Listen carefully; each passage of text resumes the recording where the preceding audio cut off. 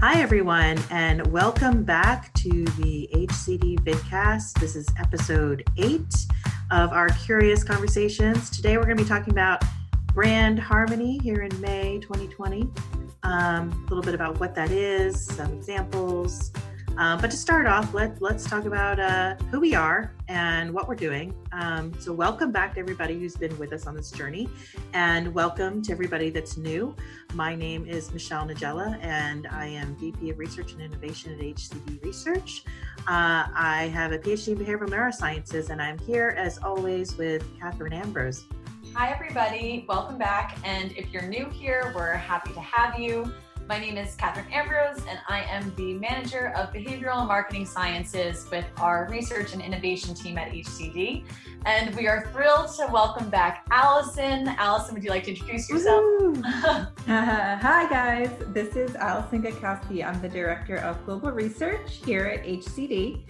I have a pretty cross-functional role from business development and education through account and project management. So I am excited for our conversation today. Yeah, this one's super relevant for you. I know you talked about it a lot.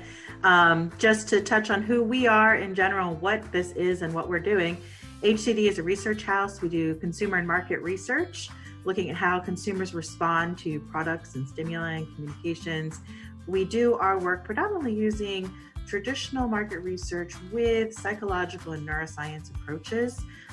We look at product development all the way through marketing, from exploration all the way through validation of concepts and products. We do our work globally. Sometimes it's in person, where we actually wire people up to things or interview them in person, and other times it's online or over the phone. So that's a little bit about who we are. But today we're going to be talking about a topic called brand harmony. And it's a pretty cool one for those of you that might be brand managers or work on brand work or marketing of communications where you talk about a brand. This could be really relevant to you. So let's talk about a little bit about what brand harmony even is. And this line kind of came from our boss, Glenn, a bit, right? He loves saying it. Does your product meet the promise, right? Yeah, it's true. Yeah, I think I hear it about 10 times a day. But does the experience that you have match your expectations? And the reasoning behind why that's so important to like brand managers and people doing marketing and product developers is because, like 80% of product introductions fail in the market. And so that's pretty severe. And a lot of that seems to be because it's not necessarily meeting their expectations. So when the consumer buys something and it doesn't meet their expectations, then they're not going to buy it again. They're going to tell their friends, all those sort of things. So what do you expect? Does that meet what you actually get? And if it doesn't, then you're not going to like the product, right? That makes sense. Yeah, go for it, Allison. I was going to say absolutely. And we talked about this in our previous episodes of the consumer technical model and alienation, about how important this idea of brand harmony is. So I'm glad we're finally taking the time to really flesh it out and dive in deep as to why it's so important, because we've talked about it in the past, and it is why that, those new products, they fail. Now, the example really I like to give is Fructis. It's the one I always use, right? Because, I think people know what it is. It's a shampoo, right? It comes in a green bottle. It has pictures of fruit on it. The name itself has the word fruit in it, Fructis, right? So if you were to pop the cap and take a sniff, as people do when they're, at the shelf in the supermarket, when you pop open that shampoo bottle, it's green, got fruit on it, called Fructis, and it smells like vanilla. It's not going to be cohesive. It's not going to match, right? So when there's like that, disconnect there between the, say, packaging and the name and the branding with the actual experience of the product, then you actually don't like it. So a lot of research has shown that can decrease your liking. That makes sense. And I think also, to go along with that, it's really about having that seamless experience where you want not just the product, which has so many features within itself, to fit a certain portfolio, but you also want the communications and you want the messaging to all kind of be consistent within its visual identity and the positioning that it's trying to fit within its market. Like a broader example is if you have a commercial on TV that doesn't match the product experience, right? So I think another example that we like to talk about for brand harmony is something like Buick, right? So the car Buick, people often think of it as like a very traditional car, maybe for like an older consumer, but the current ads are really pushing it as being younger. So that kind of conflicts with what people's idea of it is. So the question becomes, can you actually shift people's thoughts, or does it maybe disappoint them because it's not meeting their expectations? So in that case, if their new innovations for Buick don't meet the new expectations, then you're going to have product failure, right? Right. So there's this like, off of brand harmony, there's this disharmony that it's not matching. Yeah. Right. And now those pieces can include anything, right? Yeah, go ahead, Allison. Right. And we know that brands change, right? Their identities can change over time. I mean, going along the car, think of Volvo. It used to be just very, very safe. And that's what it was perceived Family car. Yeah. Right. And now it's a little bit, I would put it a little bit more on the luxury line. They're rather expensive and they're very nice to look at. Someone in a younger generation doesn't have that perception. So it's how do you stay true to who you are while still evolving your brand? It's a very delicate and fine line to walk. So there is room to have this slight disharmony, if you will, as you're trying to evolve. Shift. But what's that balance? What's that balance between staying true to who you are, but still moving your brand So then you forward? still have to have it cohesive with the rest of the pieces, though. So if you move your positioning to be luxury, then the product experience better meet luxury, right? Exactly. Yeah. So all those pieces that are there on the right of the screen do still have to be met, even when you're shifting what you want your product to be. Right. It's a dance to be done, right? Everything has to be moving together. All these different pieces. We can't just start throwing our brand in this direction. Everything has to come along with it in a very choreographed and fine-tuned way. Right. And I think that leads really nicely into what we're saying on this slide, is that it has to move together. That's the consistency that is being discussed here, that consumers are changing, but overall you want this delicate balance to move and evolve with your. So even when you bring in like a new product to your line, so like if Buick were to bring in a new car, it better fit the rest of what's going on, right? Right, exactly. And I think that kind of helps to explain why brand harmony is so important, because it's really ensuring that you're meeting the promises that are being made in the marketing messaging. Now, to be able to do that, you actually do have to understand what your consumers' perceptions are, like what they think your brand is, right? What it's recognizable for. Yeah, absolutely. And that way you can actually match that experience to whatever's going on with the marketing mix. So I think that's another part about making sure it's consistent, is to actually be able to measure it. You got to know the brand personality, and you got to know the consumer's perception and experience. And so those sort of things do have to be weighed and balanced. Right. And then I think also, just to complement that, is that the component of being recognizable, that goes along with having the exposure and the brand personality being something that people do take note of from past experiences. And, that's going to influence how motivated they are to actually go out and purchase that product or listen to the rest of the ad. Right. And so kind of talking about that experience, Allison, you want to talk about kind of like how that works? Yeah. And this is, kind of going back to a experience that I had, and it just so rings true to brand harmony that I think it's really important to kind of set the scope, right? The idea of brand harmony is not difficult. It's quite obvious. Yes, everything within our brand should really be telling the same story. But in practice and in reality, that isn't always the case. And there was a point where I was sitting in a brand manager's office at a very large CPG company, and they had a situation where they were coming out with a new home fragrance. Basically, the brief that was given was that it was going to be vanilla. So marketing starts developing their materials and the communications and the potential product concepts, as well as R&D goes in their direction. They're all working off the same product brief of vanilla. Yet when we do all of our tests, marketing, they're doing their communications research, R&D is doing their product and sensory testing. What they came out with was a fragrance that was actually rather floral. So it had notes of bergamot and cedar and jasmine. It was a little bit more of an earthy vanilla. However, marketing took it the direction of, vanilla ice cream and satin sheets and big cozy blankets. And the winning concept was, very sweet. It was vanilla macaroons, and the name was Vanilla Sweetness. The bottle was a little bit pink, yet the sensory experience was more earthy. Yeah, and that's a really good example there that sometimes you have people working in silos, right? Especially when it comes to R&D versus marketing. Often they're not even in the same building, sometimes not even in the same state, right? So they may never meet one another. Exactly. And the brand manager is sitting in the office, and this is after months and months of development, both from the marketing and the communication side. There's really no turning back at this point. They're going to put this product out, and we know there's a disconnect.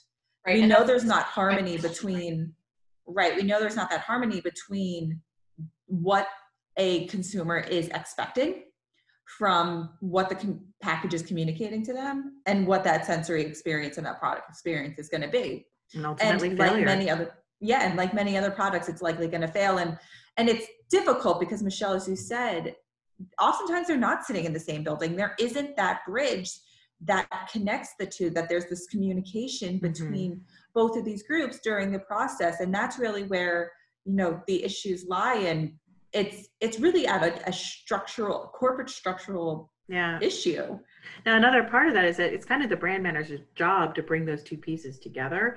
But, what we've definitely seen, and from my previous lives working, in a brand management team at a large company, a lot of times when it comes to picking a winning fragrance, it's chosen by a brand manager just saying, I like this one more. And that doesn't necessarily mean that it's meeting the consumer's expectations, right?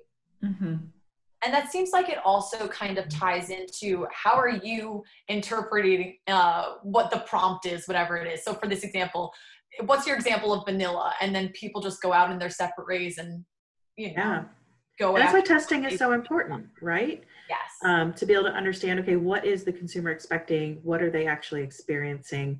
For our part, we use certain measures, right? So we often will use implicit testing or physiological measures. Now, traditionally, if you're going to do a traditional sensory approach on the R&D side, then they'll have people, rate on scales. And, if you're going to do any of these, we would want to combine it with that.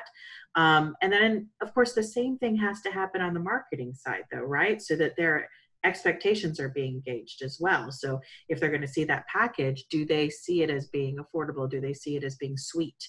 Do they see it as being healthy or more herbal? Those sort of things you want to make sure match, and you can use these different tools to sort of gauge that there's a match there. So Michelle, are you suggesting that when there is sensory measures that of the consumer emotional experience, that would be more of when you'd use the psychophysiological measures? Yeah, the huge difference here between implicit and the physiological measures are implicit measures specific words, which can be really great for marketing concepts, right? Because those are words that can be very difficult for the participant to sort of recall on their own, right? But you can start to gauge what they are using implicit testing, because the word affordable or the word healthy will come up, and you can get a measure as to how strongly they feel about it on specific terms. But when it comes to physiological measures, you don't get specific words, you get more emotional gauges, right? So are they feeling more relaxed? Are they feeling more excited? Are they feeling more approachable to something? Are they feeling more like retreating from it? Are they more positive or more negative? All those things can be important to see whether or not something's performing significantly better than another, and physiological measures can be really good for that. I see. So the physiological measures, it helps to make sure that there's a fit to concept, or it meets specific. More emotional, yeah. Okay. And then the implicit is really better for looking at specific conceptual type ideas and words. or descriptors really is a good way to talk about it. But now we're going to have a case study that is probably near and dear to Allison, because that's the best way to kind of talk about an example, right? Is to see it in action. Yeah, so kind of going along that theme of home fragrance, we had a client that was looking to create a new package for an existing plug-in device. And the current product had messaging around being effective and being long-lasting. So before moving into developing these new products and the new packaging, we wanted to determine, okay, are we even delivering that correct message? What does that marketplace look like? Maybe we should be talking about something a little bit different. So what we wanted to do was look at kind of what this messaging should be. So moving on, what we had actually done was we did a traditional MACSTIF exercise to prioritize different needs and priorities when considering purchasing a home fragrance device. And what we found was long-lasting and effective were the attributes that drove consumers to purchase. So those were those most important attributes. And in our mind, great, that's already on our package. We're really hitting on those messages that are most important to consumers. We're doing a great job. However, when we did the implicit association test to understand consumer perceptions of the current marketplace when considering our client's brand and two competitor brands, what we found was that our client's brand, was not being associated with long-lasting and effective. So what we're really seeing here is kind of like on the left side, it's the expectations, right? And the right side, it's the experience. So it's like really clear that there is a mismatch. Right, there is that clear mismatch. Why is it that the messaging that I have on my package is not being connected with my brand? You know, that the package is only so big. How is that disconnect happening? And what we actually did to diagnose this was we used the psychophysiological measures and eye tracking to dissect and diagnose the current package. And what we found was there is that disconnect between the messages that were on the pack and the brand. They actually just weren't seeing the brand at all.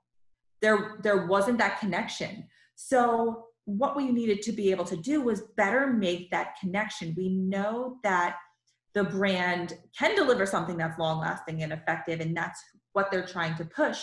However, that communication experience wasn't communicating that or really delivering that and driving it home with the consumer. So Allison, you're saying that the unmet need was within not necessarily the product, but it was with the communications, right? Absolutely. The product was there. It was a long-lasting and it was a very effective product. However, the consumer just wasn't perceiving it that way because of some of the issues and the disconnect on the package itself. Yeah, so that makes it really clear and really easy to do. You know, we've been able to do it pretty successfully multiple times now, especially when it's in conjunction with already ongoing research using traditional tools. So, you know, this is a really great way of like assessing brand harmony. And in what you're saying specifically that I think is even more meaningful is that not only are you seeing whether or not it's harmonious or disharmonious, but you can see specific things that you can fix, right? Right. And exactly. I think also it's telling you what are the drivers that are really helping motivate consumers to feel that this product is meeting its promise, like you kind of circle back to. Yeah. So I think that pretty much explains brand harmony and how we approach it. You know, we've been really successful with it, and we do have some I believe there's a webinar that we've talked about it in the past, so feel free to reach out if you're interested in learning some more, seeing some other examples.